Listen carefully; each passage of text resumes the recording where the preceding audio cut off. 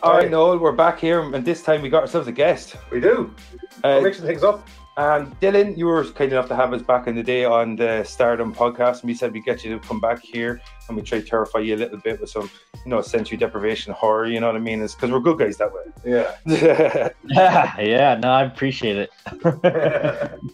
We've got a funny little history with the A Quiet Place franchise, because back during the pandemic, when the lockdown happened, me and Noel tried to record it from separate locations. And let's just say one side of the audio got lost or ruined, Noel, and both could have been anyone's. And then after the pandemic went away and the lockdown was over, we were like, let's just record that again, to celebrate Irish cinemas opening, just kind of rid ourselves of the curse. That audio had this reoccurring click the entire way through it, so it was unusable. And then a few weeks ago, we were like scheduled to do it again. Yeah, and a friend of ours, Joe Bice, was supposed to come over and record it with us, and his car, he had car problems and he couldn't make it over. So this is our fourth attempt. We hate this film. Yeah, so this is our fourth attempt. We started loving it. To record the A Quiet Place franchise. It's just been cursed from the get-go. This is our last. So it's up to you, Dylan. It's up to you, Dylan. Okay. we'll make it work. So tell me, what was your impressions of A Quiet Place? So I've seen both of them, and I loved the concept, and I think the thing I liked most was how they picked the personalities of each of the characters. Oh yeah.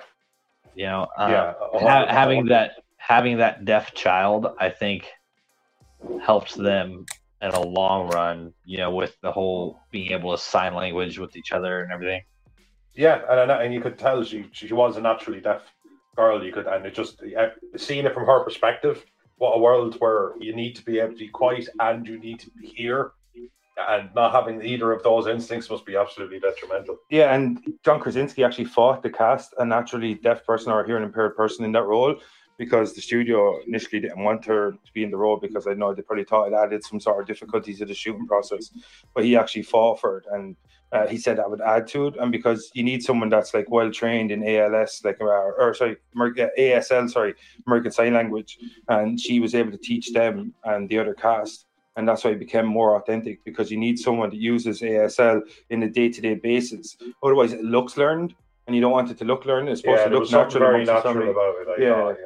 And there's something as well that's happening on The Walking Dead. There's 2 hearing impaired characters on it as well, and Angel Fury's one of them. She's going around teaching everyone ASL on the set, and now they're able to communicate with each other through sign language and stuff. So it's kind of like a natural thing that does happen if you have someone that's hearing impaired in your family or around you. A lot of the time that you will pick up sign language.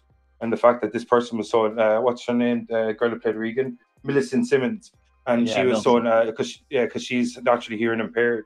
It just kind of adds to it, because it doesn't look learned, That's it. The studio involvement is what ruins so many movies.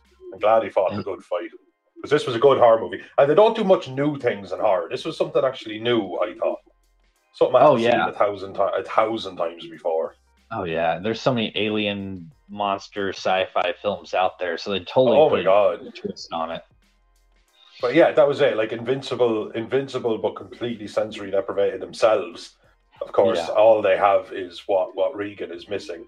I thought we call him Bullseye, the kid at the start. Bullseye. That kid was not long for this world. That kid was doing everything, and he wanted the sweet release. Are you talking about that Noah Jupe, the one with the rocket? No, Noah Jupe's the older kid. Yeah, Noah Jupe was the older. Okay, sorry. We are talking about the kid. Yeah, do you know little Bullseye at the start? Yeah. It's like literally running towards danger the entire opening of the movie. Yeah, and it totally sets the whole right away what's going to happen throughout the movie, as far as what the concept is, because of that scene. It was. I imagine and the stakes. The stakes of it. Yeah. Like you have Emily Blunt's character, Lee. Lee? No, Lee was the father. No, Lee was the father. What was that? Emily Blunt's character then? Sorry, I didn't get the cheat sheet up. No. Her being pregnant and having her 2 kids with her, and then having that 3rd kid killed, and she couldn't even scream. I thought Evelyn. Her character. Evelyn. Yeah. I thought that was such an iconic scene. That was a scene, like you said, it sets up the whole movie. But I just remember thinking, that is. I love the way a new type of awful. We hear the rocket sirens and then we see the rest of the scene through Millicent Simmons' point of view. Yeah, for real. And the sound just like goes away straight away. And then it's John Krasinski drops the bag. She sees the shock on everybody else in front of her. Why they had the youngest kid at the very back, up the rear? Yeah, at the very back. Why is the mother at the back? Let's go tactical here. Yeah, I was wondering the same thing. 4-year-old at the back taking up the rear. Like your father, the father's obviously the strongest. Like John Krasinski, so he should be taking point. I think you might as well be made of butter though when it comes to taking on these monsters. It won't be like, I'm the strongest. I'll take up the rear. Later on, she's like, I could have carried him. My hands were free, but he's so heavy. I'm like piggybacking. Yeah, you know what I mean? Like, what's wrong with a good old fashioned piggyback? You know? Yeah, like 4, and you're like a 6'5" man. It's almost like they put the kid in the back because they knew if anybody was going to go first, it'd be him. He's like, I'm fed up with Bullseye's bullshit. I'm fed up. Every single time. Like that Batman scene where, like, but I don't have to save you. Yeah. I'm not going to. Well, I don't know. I remember the first time I saw this film, I thought this was actually brilliant. I really did. Like, I really left the cinema thinking that was just great. And I couldn't wait for a second one. But I do, because I don't know, you get horror fatigue. I don't know if you watch a lot of horror films or if we just force you to. But you get horror fatigue after a while. I don't watch nearly as much. Saminess. Loser. Like you're cool. I don't watch saminess. I don't watch as much as you guys, but I do watch quite a bit. I love horror movies. Yeah. So how did you think the second one rated against the first one? You think it was a worthy sequel, or did you think they so when it comes to it's kind of I like how it kind of has the prequel to start, and then it jumps into kind of present day. I love that. I love that, yeah.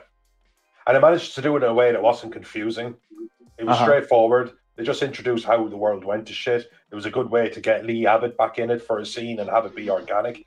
And even it sounds like it should be confusing because then you've got like a prequel to start the sequel, and then it goes from being a prequel to being a sequel. But it never felt that way. It was just a cool introduction. And then they introduced that main guy too. You know, the one that was in the second one. I can't remember his name. But that they brought him in perfectly. Our Peaky Blinder. Emmett. It's Cillian Murphy, Irish actor. Emmett's the character's name. Emmett's the character. Yeah, they introduced him at the ball game where John Krasinski's Lee shows up late. Yeah, he has the oranges. And shows up. And he's like, how many innings were you in or something like that? And he said 3. And he was like, oh, shit, or some shit. And he starts cutting up the oranges. I have no idea what baseball is, man. It's like rounders. People just say numbers. It doesn't make any sense. It's like the bases are loaded. It's bottom of the 4th. That's the thing apparently. Man, baseball's huge here. Oh, I know. It's your pastime, and it's in everything. It's in every idyllic scene. It's a father going to see the Little League game and his kid playing baseball. Like that's one thing I love about America, though. In every one of your tournaments, you call your winners the world champions. Yeah. Really? In the sports that world champions of what? Like a what? Like a world champions of America? Yeah. Like, well, I mean, like NBA champions, world champions. We're the only ones watching it anyway, so they just want us to feel better. Yeah, that's it. Yeah. We're the basketball champions of the world because you're only playing each other. We're all Tom Brady's here. You're lucky you're not taking us on. Imagine Irish. The Irish play American football. I love it. It's funny because you guys mentioned the whole baseball scene. Like, have you seen the Crazies? I don't want to get off topic, but have you seen I love the Crazies. Recently. Same thing. Same, the intros in a baseball field. Yes, because I think it's a good way to set like an idyllic scene and then have it go to shit. I think it's a good polarity. Yeah. This is perfect and this is shit, and let's just let them have the meat on literally on the pitch, on the field. Yeah, because you want to paint a perfect picture of how their life used to be. This is how, because you want to show what they've lost before they lose it. Yes. So you couldn't do that in part 1 because you want to jump straight into the story because the intro of Little Bullseye dying is the impact of that story. Yes. And so you have to have a different impact this time. And how do you create a different impact? The first one's like no sound. The whole thing is one sound kills. Now this is like a blatancy of sound. It's like sound everywhere because people don't know how to deal with the aliens. And we talked about before, like in our 12 different recordings. And we talked about before that, like with the front lines, the first thing they would do is attack. And that's the worst thing you can do against this type of alien is attack. Of course, because if I fire a gun, yeah, exactly. Literally, the thing about zombies is when a horde of zombies comes at you, you can come after them and you start blasting away, and you might get out of there.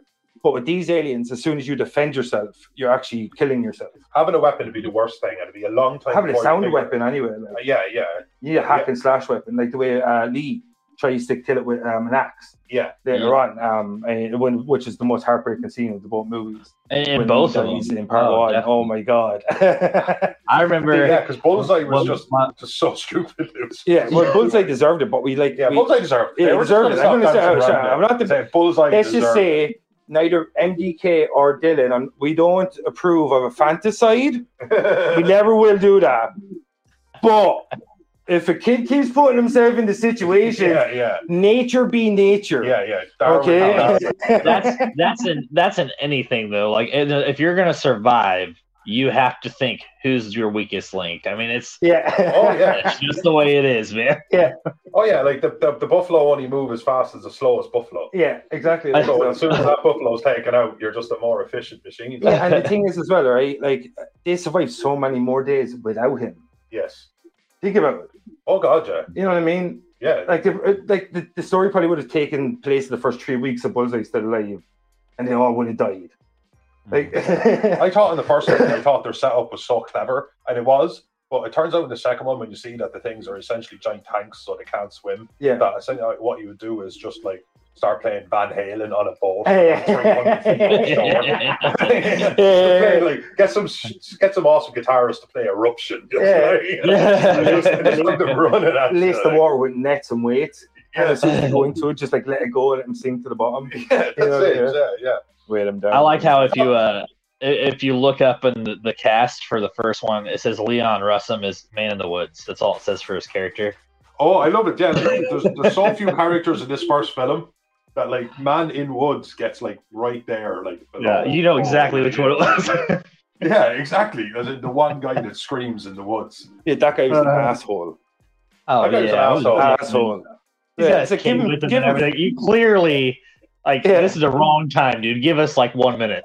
Yeah. It's like I'd be like, dude, just imagine we're playing hide and go seek and counted 30 Mississippis. Yeah, just give me 30 Mississippis, just like a quick jog down the road, just a little bit of safety. You know, that's all I'm asking for. You're like 95. Can you hang around for like 10 more seconds? Yeah, exactly. Yeah. It's like, dude, you're like 160. Just give me the okay. I'll snap your neck. It'll be quieter. Yeah, absolutely. Actually, yeah. That's another way to go. That's what you should have done. Yeah, and it'd be better to get your neck broken to get like sliced up by one of these aliens.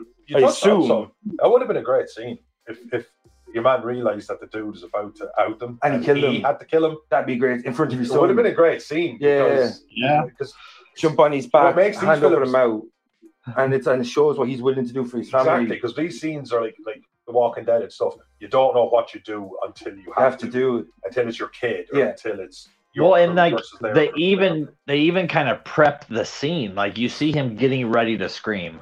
John could have easily like ran over there. Yeah, take him down and strangle. I thought it would have been an amazing thing because again, he's lost a kid. He's got a kid on the way, and he still has 2 children. And if he doesn't get back, his wife would inevitably probably die as well because she's got to go into labor. I thought that would have been a great scene. I never thought of it there, but we just kind of pushed over it. Why the fuck did I have another kid? Like, why are they having another kid? And clearly I mean, we don't know how far. I mean, I'm guessing she was pretty far into the pregnancy, so maybe before the invasion even happened, she was already pregnant. Yeah, she was pregnant in the first film, actually, wasn't she? She was like a little bit pregnant or something like that. Yeah. Was she? Actually, maybe she wasn't. But yeah, no, why you're having another kid is completely beyond. She was 3 weeks from her due date when they catch back up with the story after Bullseye dies on the farm. Is that what it is? Yeah, because she goes to a calendar and then she marks it down. And it's like 3 weeks. I think it's the end of October or something. She's right. And it's 3 weeks. So if it's 400, I think it's 400 and something days. 456 days. Yep. Yeah. So that'd be then she would have got pregnant after. Yeah, after the kid died. So we tracked her period, lads. Yeah. Synchronicity. We're white men, so of course we figured this shit out. So then they kind of brought it on themselves with the kid. I mean, that was so dumb on their end. And you're going to get everybody killed. Like everybody killed. Like there's no explaining to a baby what the situation is like. It's like what they say in The Walking Dead. Every 4 hours you'd be ringing the dinner bell. Yeah, because like as soon as the baby cries for feeding, it plays such a good role in like setting up the scenes in like the farmhouse. So like when they take the mattress to kind of insulate where they're hiding at, because so the baby can cry and whatnot. Yeah, or an oxygen tank inside of what is essentially a little coffin looking thing. Yeah, but it could keep him alive. They prepare so much after the fact, but he couldn't pull out. Yeah, that's it. You know what I'm saying? Hey man, it's hard sometimes. Okay, it's hard to pull out. No, we've got that Catholic Irish guilt. So it's just an innate into us. Yeah. You remember the Lord says it's best when he put it on her chest. What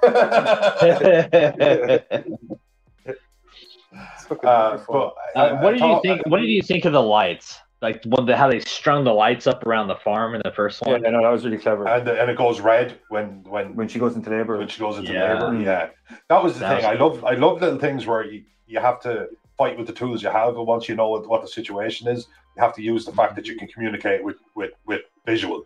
So, light, even the fireworks were brilliant because the sound was distracting them, and the lights meant no odds to the monsters, good or bad. But you could tell each other so much, which I thought was fantastic. Yeah, I just thought that's what I mean. I thought it was really clever. But if they'd realized that they were so close to the ocean, if they'd realized how safe they were, because in the second one you have that island, and they're just like having a barbecue. 2 days walk away. 2 days walk. Yeah.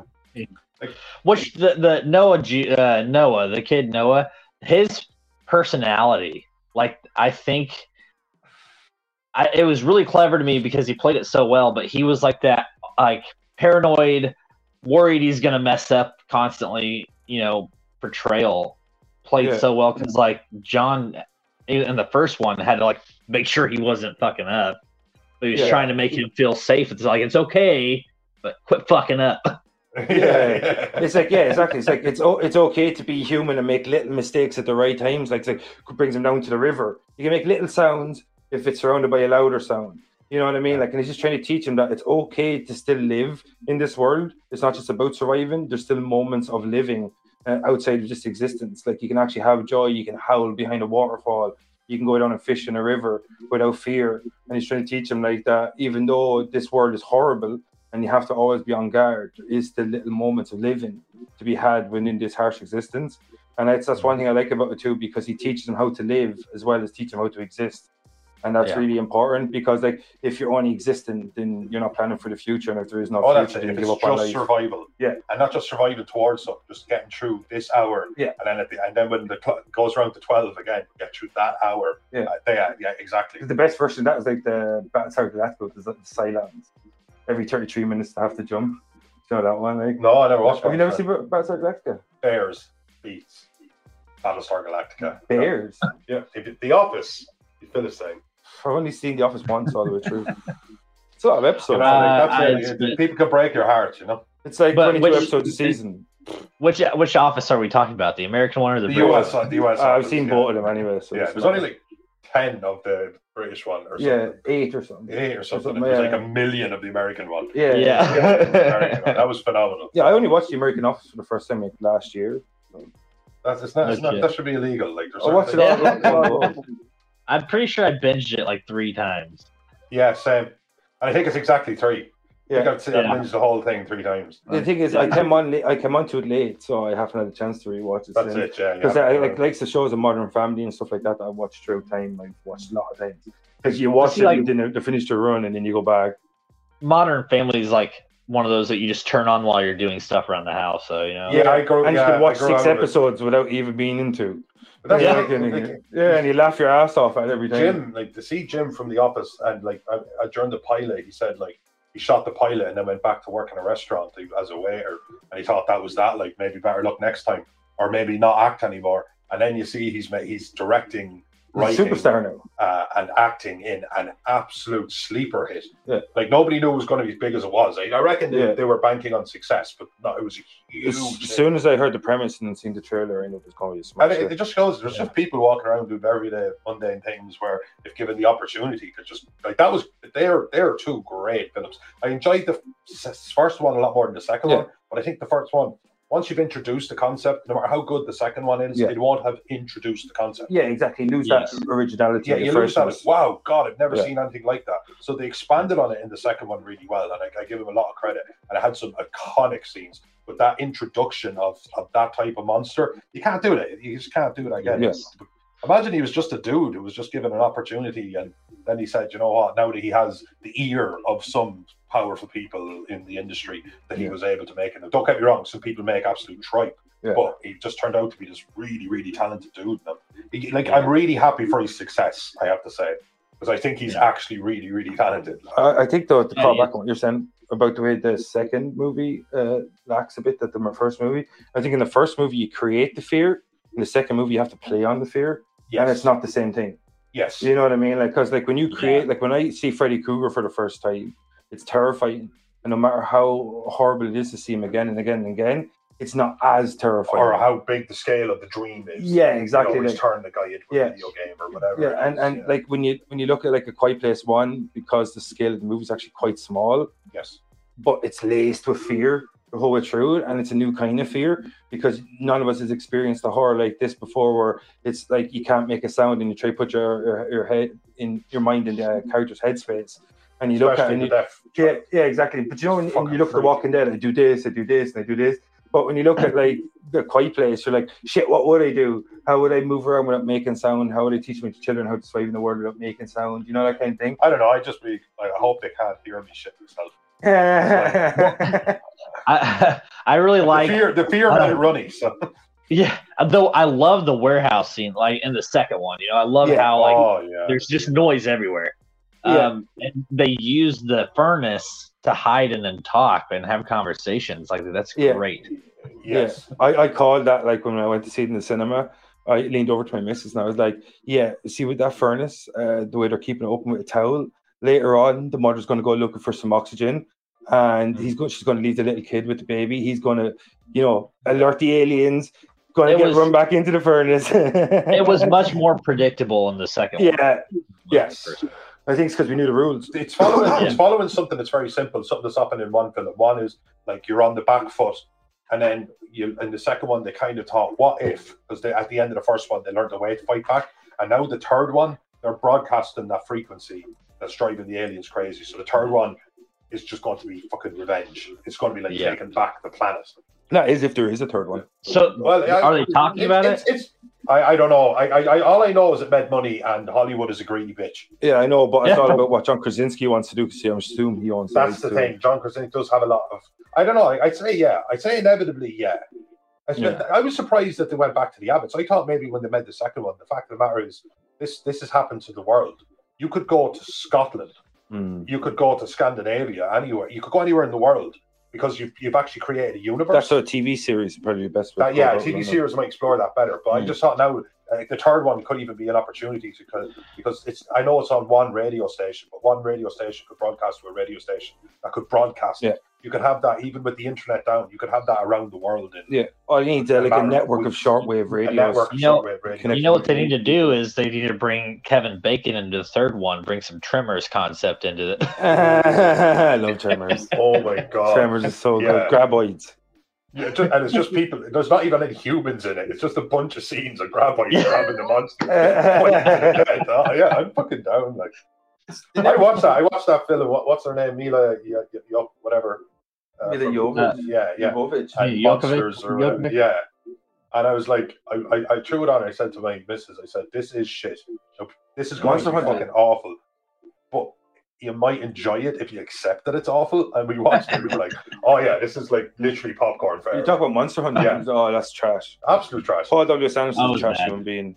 It was bad, but when you go in and go, this is going to be bad, but there's going to be monsters that are very big. And she was like, okay. Yeah, massive weapons, massive monsters. I think we were drinking wine and it felt so pretentious or something. It just felt like such a pretentious thing to be drinking. I just had a wine and Monster Hunter evening. Yeah, just Monster Hunters. And then a little bit of Malbec on the side. I'm pretty sure when we watched the second Quiet Place, my wife and I were drinking, and I definitely was. I don't know if she was, but I remember they were running flavored beer. I like craft beer. Okay, this fucking guy, it's disgusting. Some of the You don't like beers he craft drinks beer? is foul. Yeah, I love craft beer. I don't This know guy what's sends wrong me pictures of flavored beer the whole time. Anyways, so they get through the fence and they're running, and like I knew that kid Noah was gonna end up hurting himself. It's like they're like, well, somebody's got to get injured. Oh, it's gonna be him. You know it's gonna be him, and then he fucking snaps. He gets caught in the bear trap. Evelyn's so careless in that scene, though, isn't she? Oh yeah. Oh my god. Like yeah. she's like, oh, I nearly tripped over something, and as soon as she gets over it, I'm just gonna walk all cavalier to the next part. Yeah. Maybe look around. Put the baby down for a second. Baby coffin. So yeah, you know, but give the baby to Millicent for a second. Or just leave it on the ground and go in and scout the area. Like, who doesn't do that? You kind of knew that in the hierarchy with Lee dead, you knew the hierarchy of the characters that they were going to develop and have like make an impact was definitely going to be the mother and the daughter. Yeah. And that he was going to be like captain babysitter essentially. So you needed him injured so that he's not a coward. Yeah. He's just incapable of doing what Regan was going to do. Like, yeah. Right, because Regan was technically Regan would be the last person you would want to send out alone. Yeah. Because her disability is a particularly bad one to have. In that situation. Which was shown in the train sequence. The train scene was great for that because the monster coming on behind her and she's looking the other way, so you know she doesn't know. Because she falls initially and makes a loud noise. She goes to get first aid kit out of a bathroom. But you wouldn't know if you step on a twig and it makes a particularly loud snap. Yeah. You wouldn't know. Like, it's such a terrifying prospect. Actually, now that you say that, when they leave the sand path, they go on to dry leaves. Yeah. The crunchiest motherfuckers in existence. Grass paths either side, and they walk straight down the dry leaves. I'm going to walk down the dry leaves! What's that? Be quiet! What's that? And there's one thing. Go ahead. Go ahead.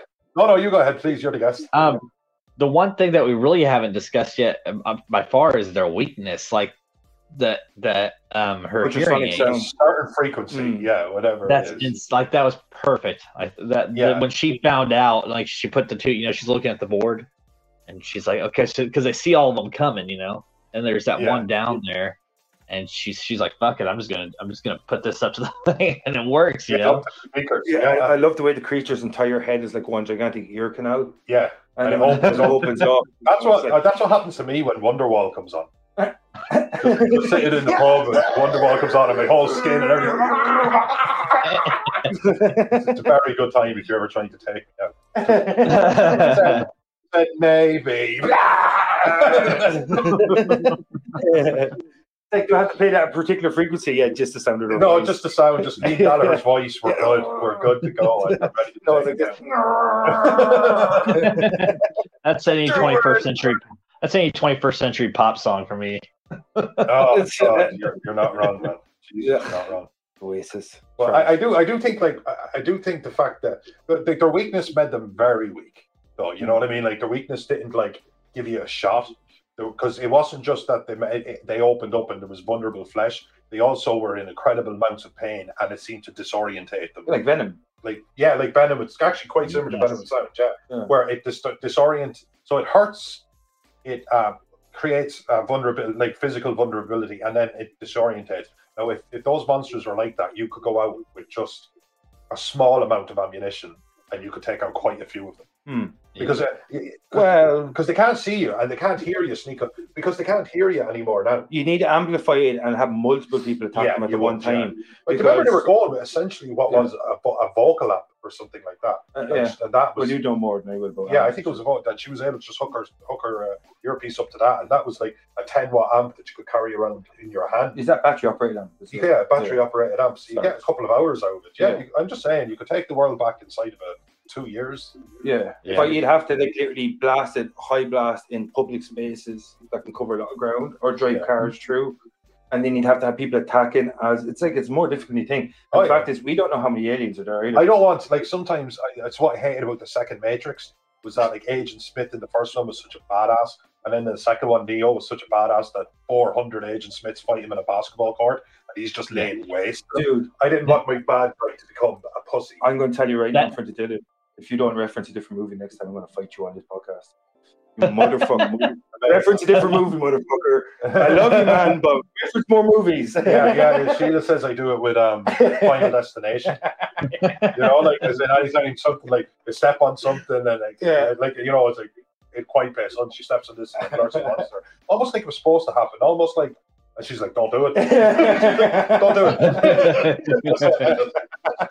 And now, of course, because I found out it annoys her so much, I managed to work it into situations it does not work at all. You go into work, you go, yeah, I go to my destination. One could say it's my final destination. Yeah, exactly. She asked me to bring her for a coffee yesterday, and I said, "My final destination." It made no sense, but it annoyed her, so I won.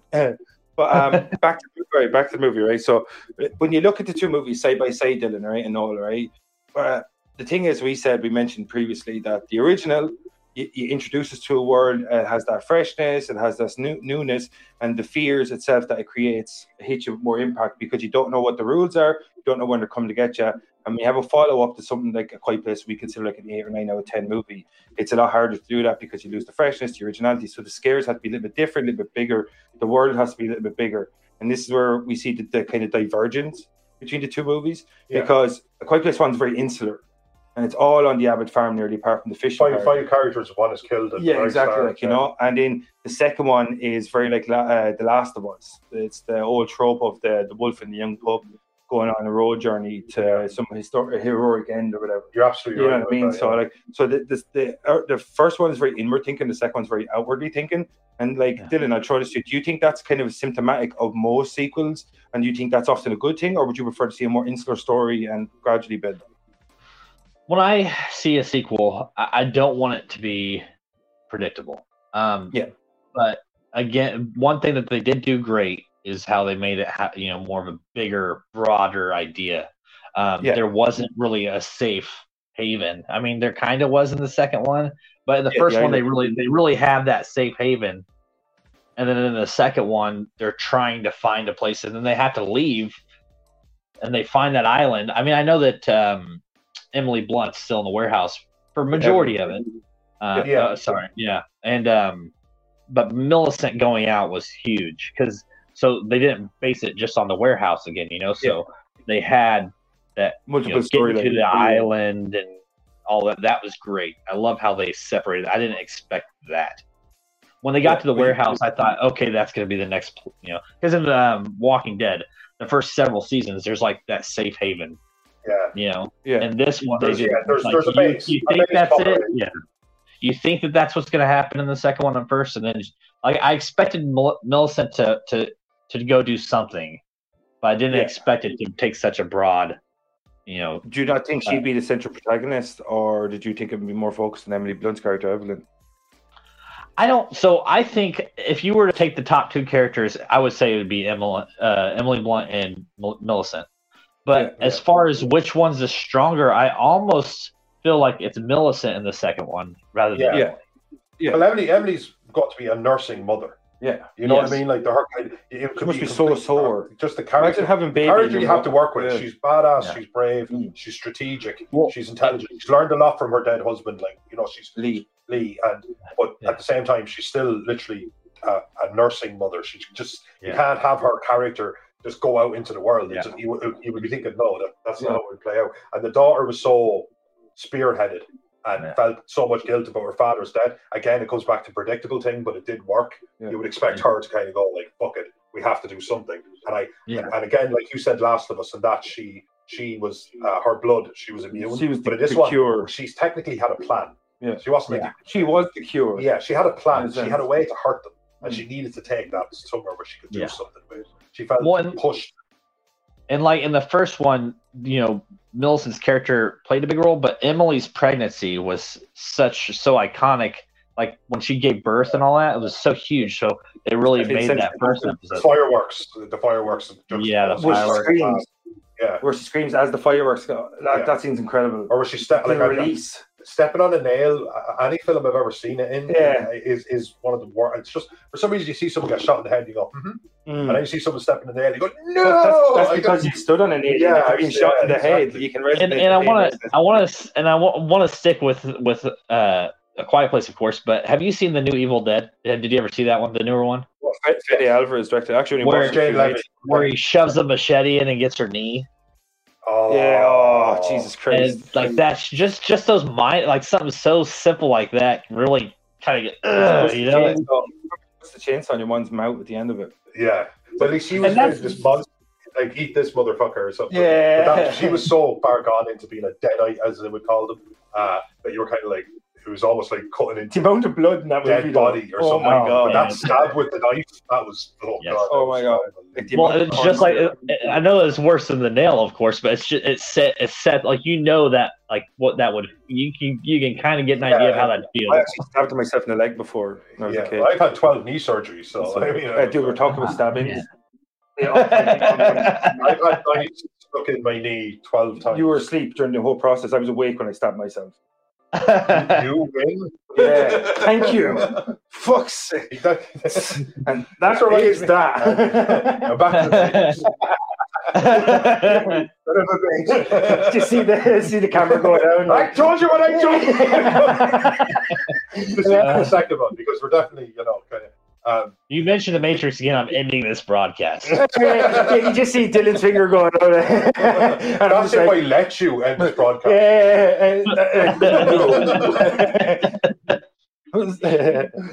The thing I was talking, we were talking about how expensive the second one was, and I made me think of it. In every film, that's a formula that's followed. It could be we've talked about anything. Alien to Aliens is always a good go-to for that, or Buddy Home Alone was a go-to for that. It's just what they do.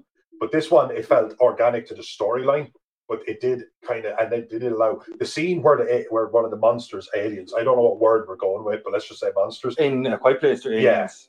Aliens gets to the island and just lays Come down waste from to the sky. everyone. I thought was one of my favorite scenes because they thought they knew what the world was, and they thought they had this little slice of heaven. And I thought it was just where you see Emmett just running. Yeah. Run! And there's a guy at a well, I think, and he's in the water, and he's just like, "What's up, dude?" That thing's making the most noise ever. Like, he's hitting every brick on that well on the way up with that bucket. He's like, la da da da da. Normal life. It's normal life. La da da. Well, and then There is like no danger. they get in the car and like race to the radio station, and like you see him get dragged immediately out of the freaking radio station. Yeah. Oh, and I was saying, I Timahansu. I thought he was such a cool character, but I said as soon as he was like they're in there and he's back to the door. I'm just going to stand here on my back to door, and I've got something to say. And I was like, I want to whisper, and I'm going to whisper loud. yeah. And I was just like, I got serious Samuel L. Jackson vibes. I have to go back to my house. I said I have to go back to my house.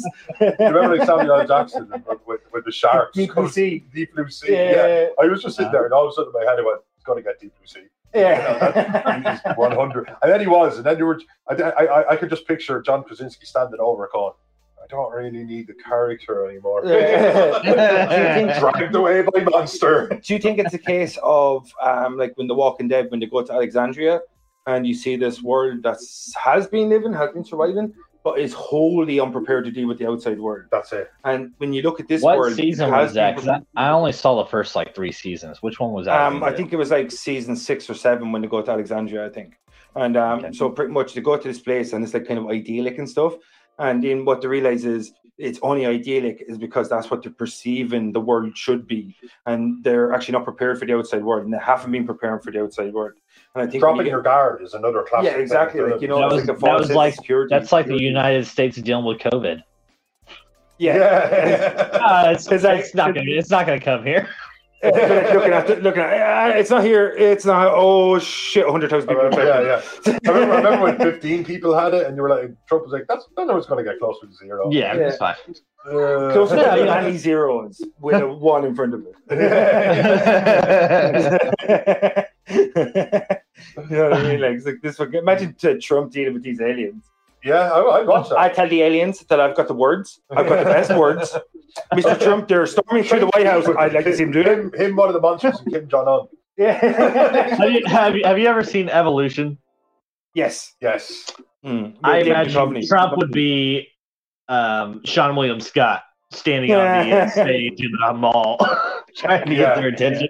Yeah, waving down the fucking flying monster when that's when they compete in our atmosphere. You know? I love that scene.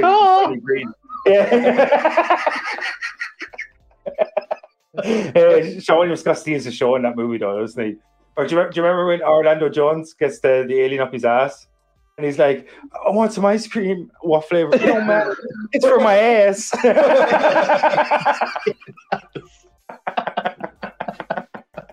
Oh man, that's so fucking good. All right, I'm gonna drag us kicking and screaming back to the topic. We're in the radio station. Yeah, go on. And she's you can bounce back and forth between the two because the way we're running it, I want to do it as like a comparative piece. So if you feel like you don't feel, if I was you, I wouldn't. You shouldn't have to. Yeah, you shouldn't feel like it's already. You're not chronologically bound. We're not chronologically when a pint jumps in your head, be free, just fucking say it. You know? Fair enough. I thought as long as it's not Matrix. It's just Matrix 2. He likes to say a lot. This is why I'm trying to think of the point. And it's not his fault because I make him record way too much. I'm just like leeching all his information. There's one tear running down my eye, just trying not to say it. Like as soon as we go off air, I'll just turn Noel John off, put back in the wardrobe, and I'll just wheel him back out in a couple of days for the next recording. But I actually thought the second film was a lot more formulaic. But I was hoping because you know the formula. But I was hoping exactly what would happen. Yeah, a cool showdown, one last time, and then her given the world a weapon. At the very least, given that I don't know where in America this is supposed to be. What state it's even in? Oh shit! It's on the Appalachian Trail. I know that for a fact. Because he just says the East Coast, yeah, down by where's that? Down by like Alabama and all that kind of place. Is it no? Florida. Where was Justified set? Kentucky. That was Texas. Texas. I thought Justified was Texas. I thought it was Kentucky. You might be. I don't know. I've only watched like 2 episodes. I'll fight 2 episodes. This guy's seen it all the way through. I'll fight you right now, Dylan. Virtually fight you. Right? I watch like 7 seasons at once. Get your fist up. Get your fist series. I'm bona fide. Do you remember that? I love that George Clooney's garden that is non-existent. He literally fights the entire fight with his fists open, like this, like he's out, and he just getting punched in the face. What was that film where he was frozen for like 30 years or something like that? Oh, not Forever Young. Forever Young. It was Forever Young. Yeah, there's the same where he comes in. There's some spousal abuse coming on, so he stands up for her, and again he puts up them dukes. But he kicks the shit out of your man. But like, if I'm fighting a dude and he does this, and I'm like, "Oh, I'm going to win this fight." 100%. I'm going to punch this dude in his balls. Yeah, I'm just going to jab his nose off his face. I love the priest scene in Dead Alive where he's like, I kick ass for the Lord, and he like goes out. I brought that into my history class and threw it on just to see what would happen if she let us watch it. The entire film. Shit. It was a double class. Yeah, she let us watch the entire thing. She said she kind of got sucked into it. She was like, "This is the most violent thing I've ever seen." I said, "It's the most violent thing anyone." It really is. It takes a whole new. Listen, that's another episode. That's another episode. Oh yeah, we should actually do the Bad Taste and Once You're on Brain Dead, or is that the same movie? Yeah. It's the same thing. I think it's like a clash of two films. Actually, yeah, a bit like we're doing Quiet Place 1 and 2. We just do like Bad Taste. Yeah, you just keep bouncing around from Lord of the Rings and I'm not really get too worked up on who was in what film. So Aragorn comes out and says, "I kick ass for the Lord." Arrows hitting zombies. Yeah. Instead of "You shall not pass," just "I kick ass for the Lord." Your man on the bridge. The priest there with the Balrog coming at him. Talk about right fucking hell. Jesus Christ. Okay, so the radio station. Yeah, so the radio station.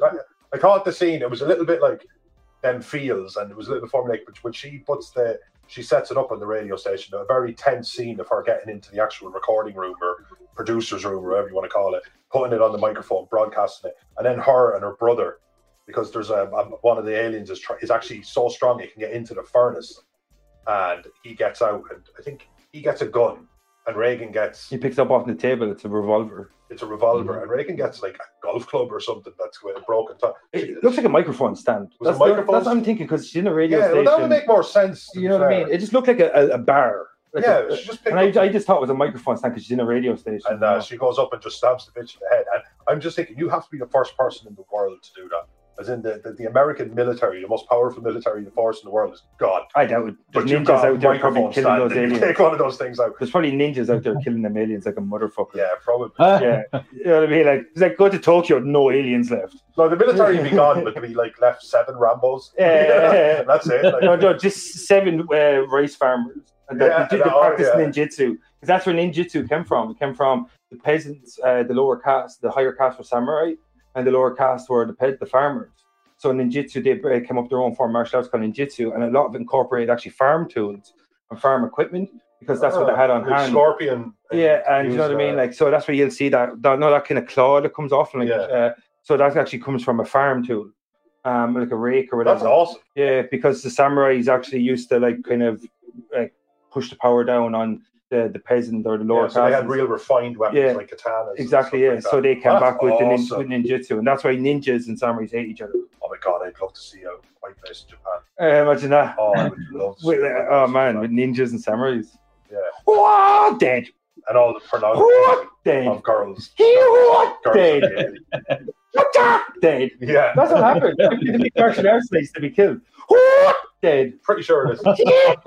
Dead. Dead.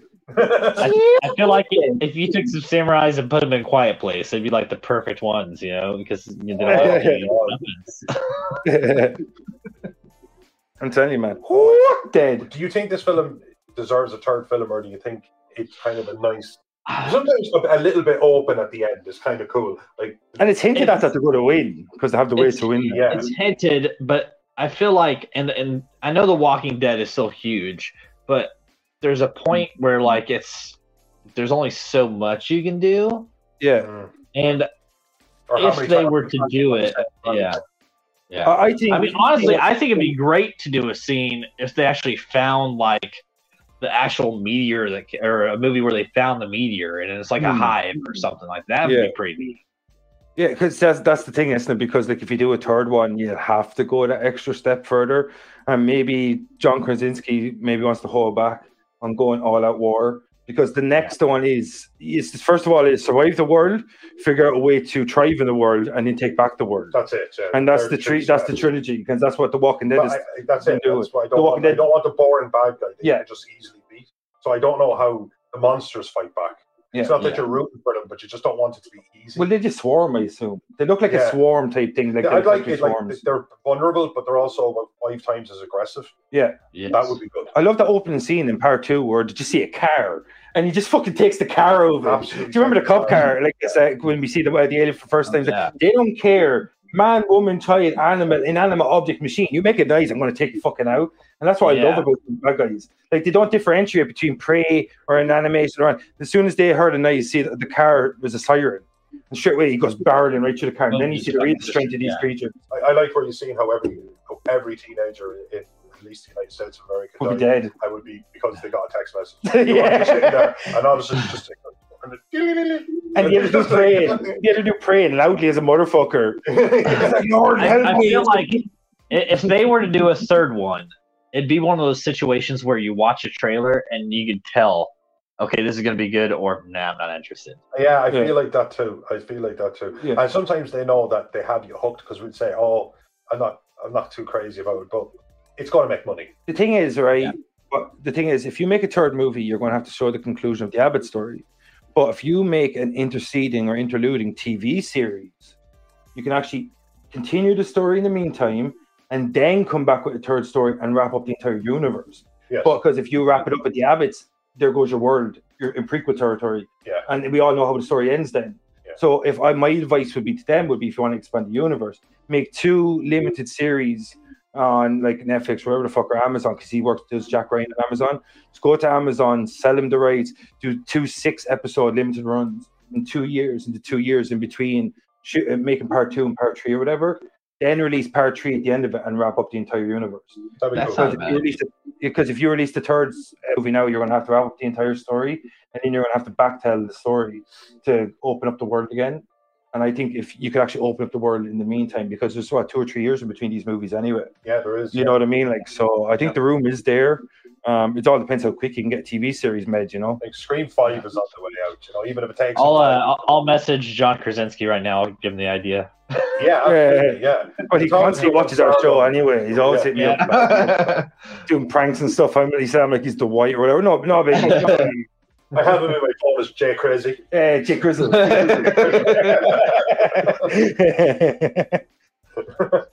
Did you think Cillian Murphy was a good fill-in or good replacement for John Krasinski. No, like if that's you, so I give it to me. Yeah, I honestly thought he was, because they didn't try and replace Lee with Lee. They tried to He'll never be my father. Yeah, he tried to replace him with a guy that was more jaded, who was surviving but wasn't too crazy about whether he survived or not, because he lost his son, and the only reason he had to really go on. But at and it was kind of a redemption arc where Evelyn told him that, I promise you, she's worth it. Like, she's worth going after. No, what happened was earlier on, Emmett said, "You don't know what's out there. What people's left ain't worth saving." And she said, "It's a pity Lee is dead, because if he was here right now, he would tell you without a doubt that my daughter is one of those people that is worth saving." And my answer to that would be, if Lee's here, why isn't Lee saving himself? Yeah. Why am I going after Lee? It's your daughter. What happened to Lee? Yeah. It's like, how's Lee doing, Evelyn? Yeah, how's Lee doing? Yeah. One of my favorite scenes is. One of my favorite scenes is. Do you remember when she said, "When you saw the fire, did you know it was us?" And he was like, "Yeah." And he goes, "Did you ever think about saving us?" No. Because he's honest. What he was thinking about was putting his wife to rest. But yeah, you can imagine just how bloody this world is, and you see a fire. It's hard. I'd imagine you ran away. Everyone that survived the world 1 year, 465 days later, every single one of them has run away from a situation or something. And just 100. You can't be mad at him either. Like, she wasn't mad. Like, you could tell she understood. You know. Yeah, and he was still trying to get over the fact that his son died on day one or day of, I think they call it, and his wife was dying of cancer throughout the entire period in between then. So while he was grieving the loss of his son, he had to cope or come to the realization that he was about to lose his wife. And then as soon as he lost both his reasons for living, he just started existing. Yeah. And that's the word comes again. Like, that's what The Walking Dead's all about. And maybe that's why they had a child or have a baby. Because if you don't plan for the future, you're just existing, you're not living, you're surviving, you're not thriving. And I think that's the thing, the balancing act. When you're in an apocalyptic world, do you try to survive? Do you try to thrive? Do you try to live, or try to exist? And when you decide to live, you're going to go, okay, now we have to try to take our world back. Yeah. And the only way to do that is to plan for the future. You have a child, you make sure your children survive, you try to build communities. And that's what The Walking Dead's all about. And that's what the Quiet Place tries to do as well in the second movie. And it was a very soft version of that character that you don't know what you'll do until you have to do it. Yeah. He didn't do anything completely immoral. Yeah. But maybe he didn't do the bravest thing. Or he didn't come running. Cinch you in action. Because the fact of the matter is, you'd like to think you would, but if you lost everything, you'd be broken. As opposed to things like Walking Dead, where they cut up human beings who tried to kill them to save their ammunition because... Yeah, well, some of those guys deserved it. Oh, they deserved it. One of my favourite scenes in The Walking Dead. Not only that, you die badly. Do you remember when Rick bites the guy's throat out? No. On the edge of the road. There's an amazing scene. The whole part of the episode, the whole thing of the theme of the season is about trying to come back. And there's him trying to weigh up what Herschel taught him. You can either be a farmer or you can carry that gun around, Rick, but you can't be both. And I love that whole episode. It's about him coming to terms with, I can be one thing, but I can't leave past this new thing that I actually am now. Yeah. So you have to maintain that bit of humanity, but you also have to change and evolve with the world you're in. And that whole episode is one of the best episodes of Walking Dead, in my opinion, because it has these flashbacks between Herschel trying to teach him how to be a farmer, trying to show Carl a better way, to Rick actually coming to the terms, the realization that way is over. That way, it could be a part of me, but it can't be all of me, because it'll make me too soft and I'll get killed. Yeah. And the guy tries to rape Carl and murder Carl and shit, and he actually goes, Michonne catches the guy, and Rick goes, leave him to me, or he's mine, or something. Walks over and starts, first he bites the guy's throat out, and then he beats the next guy to death, you know what I mean? Because they try to murder and rape Carl. It's one of the best episodes of Walking Dead, in my opinion. I think we should. I think because we're running low on time, that we should get some thoughts on this, maybe. Yeah. Okay, we'll put it down to maybe one or two questions. One, how would you score the film? Let's pretend that this film, because we did kind of do the one comparative side by side. Yeah. This was one film. You went to the theater and you sat there for 4.5 hours and you watched one film. How would you rank it? Maybe 3 hours. 3 hours? There were long films. 90 minutes. Together, would they be close to 4? Most horror movies 90 minutes. I'm going to do a 8.2 out of 10. I'll say 8.2. 8.2, that's good. And do you think if we were to score it separate, you think the second one drags the average down a tiny bit? Yes.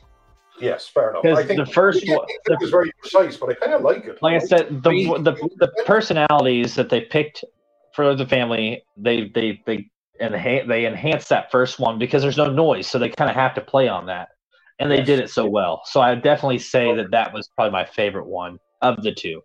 Yeah, my opinion, I think the Quiet Place franchise is probably the most original franchise in modern history. Modern history, especially of its genre. Yeah, I think it's a comfortable thing. Something we spoke about before was I'm saying this, but this is going to air before the episode. But one of the great signs of something's lasting legacy is the amount of imitations it has. Yeah. And you look at A Quiet Place, it's kind of like its own subgenre now, nearly like this horror sensory deprivation subgenre. Bird Box, Don't Breathe 1 and 2, The Hush, that movie you were telling me about as well. Yeah. So like, and I think when you weigh up A Quiet Place 1 and 2, I think it's ripe for expansion, and I think that it'll have a lasting legacy, and I think that it actually has a massive impact on the genre and how it's actually showed filmmakers and storytellers how they can portray fear and terror in different ways. Because we were talking about The Shining recently, and it was just saying it has 41 years later, people are still talking about it, and we don't know how Quiet Place is going to age, but we suspect well. Yeah, especially the first one. What about you? We'll just score it. We'll get out of here. Oh, me? Yeah. If I was to weigh up the two movies, I'd say it's a 9 out of 10 franchise. Simply for originality, the emotional beats hit you really hard. The scares are really good. They still make me jump every time, especially when I watch with headphones. The cast is perfect. You got such a strong cast: Noel, Millicent Simmons, John Krasinski in the first movie, Cillian Murphy in the second movie. You know, good old Ireland. Yeah, you know what I mean? You got back the Irish. You're not coming at them for their casting. Yeah, no way. And I think when you have a small cast, something like talk about there can be no weak links, and the Quiet Place franchise is the perfect exemplification of when you have no weak links, you don't have a weak story. And you got rid of Bullseye, he was your weak link, and now you got one of the strongest horror franchises out there, in my opinion. An 85 from me, but for all the same reason. Again, I would have liked to see it just a tiny bit more. I would have given it probably 100 if there was a moment where somebody did something. We rate out of 10, and you rate out of 100. Well, he went 8.2, so I can easily turn that into a percentage idea. 82 out of 10 stars. 82%, yeah. 8.5 stars. 8.5 stars out of 10. Yeah. I just think over the past few months, because of the issues we've had with getting this on tape, this fucking franchise, it's extremely rewatchable. Yes. Like we rewatched it more times than we wanted to, even though I adore these movies. Yeah, you know what I mean? Like, that's what I was saying to him. I said, if I have to watch it again, I'm going to start hating it, man. Yeah, that's the thing, like, and that's the fear. It's about some stupid fucking monsters. Anyway, Dylan, I understand that you have to get to work. I have to get to work myself, so we're going to. I gotta get. What was the second? You said you had two. You said you had two questions though. Oh yeah. Okay. So I suppose the second question. Sorry, we touched on. Do you think that this is a film that's looked back on in 20 years as a fond film, as a must watch for the next generation of the horror fans? I think it would be definitely like if in 10 years, if I was talking to my kid about it. Oh, you remember that movie? And he was like, "No, I don't." I'd sit down and watch it with him. I think that it will still be a thing in 10, 20 years from now. Yes. So do I. It's not fanfare. And because it's not so special effects heavy, I think it'll age extremely well. Yeah. Well, and there's specifics about this particular, the whole silence and everything that's different from just all the other, just horror films, alien movies. Yes. Yeah. And what you call it? Do you need to get the fuck out here, Dylan? Yeah, he does. Yeah. I gotta get my kid ready for school. All right, cool. So hey, Dylan, do you want to tell the fine folks where they can find you? Oh yeah. So I have a YouTube channel, Jukebox Ginger. It's I have a show called Starrdumb with 2 R's, and it's spelled D-U-M-B. It's all about just the crazy, outrageous shit that people say and do. I watch it often on YouTube, so I love it. Genuinely. Oh, thank you. I watched the clips. Man, that big Grizz guy you had on yesterday, fantastic beard. Oh, dude, I know. Myself. Yeah, the two rednecks, guys. They were great. And he was an ambassador too, so it was even better. It played. That's why I picked that topic. It just made sense. But it works. It's silly in a clever way, and I think that's a fine balancing act. And I commend you for it. And I'd recommend anyone who's listening to check them out. So, folks, all right, go over to Spotify, YouTube, check out Jukebox Ginger on YouTube, Starrdumb with 2 R's, spelled D-U-M-B at the end on Spotify. And Dylan, thanks for coming. You're our first guest, official guest to come on here on Body Standards. That's awesome. And Dylan, you were actually the first American podcast that we ever appeared on either. So thank you so much for that. And that was really fucking awesome. A little bit incestuous here in our networking. Yeah, it's what we do. If I've learned anything from from Joe Rogan is you build a community and everybody gets stronger from it. And I think that's what we're going to try and do here. And Dylan, so thanks so much for coming on and talk about Quiet Place 1 and 2 with us. I'm your host, Vincent Green. I'm your host, Noel John. We got Carmack in the back, and that's Dylan C. And motherfuckers, we see you next time. Thanks again. Peace out. See you around.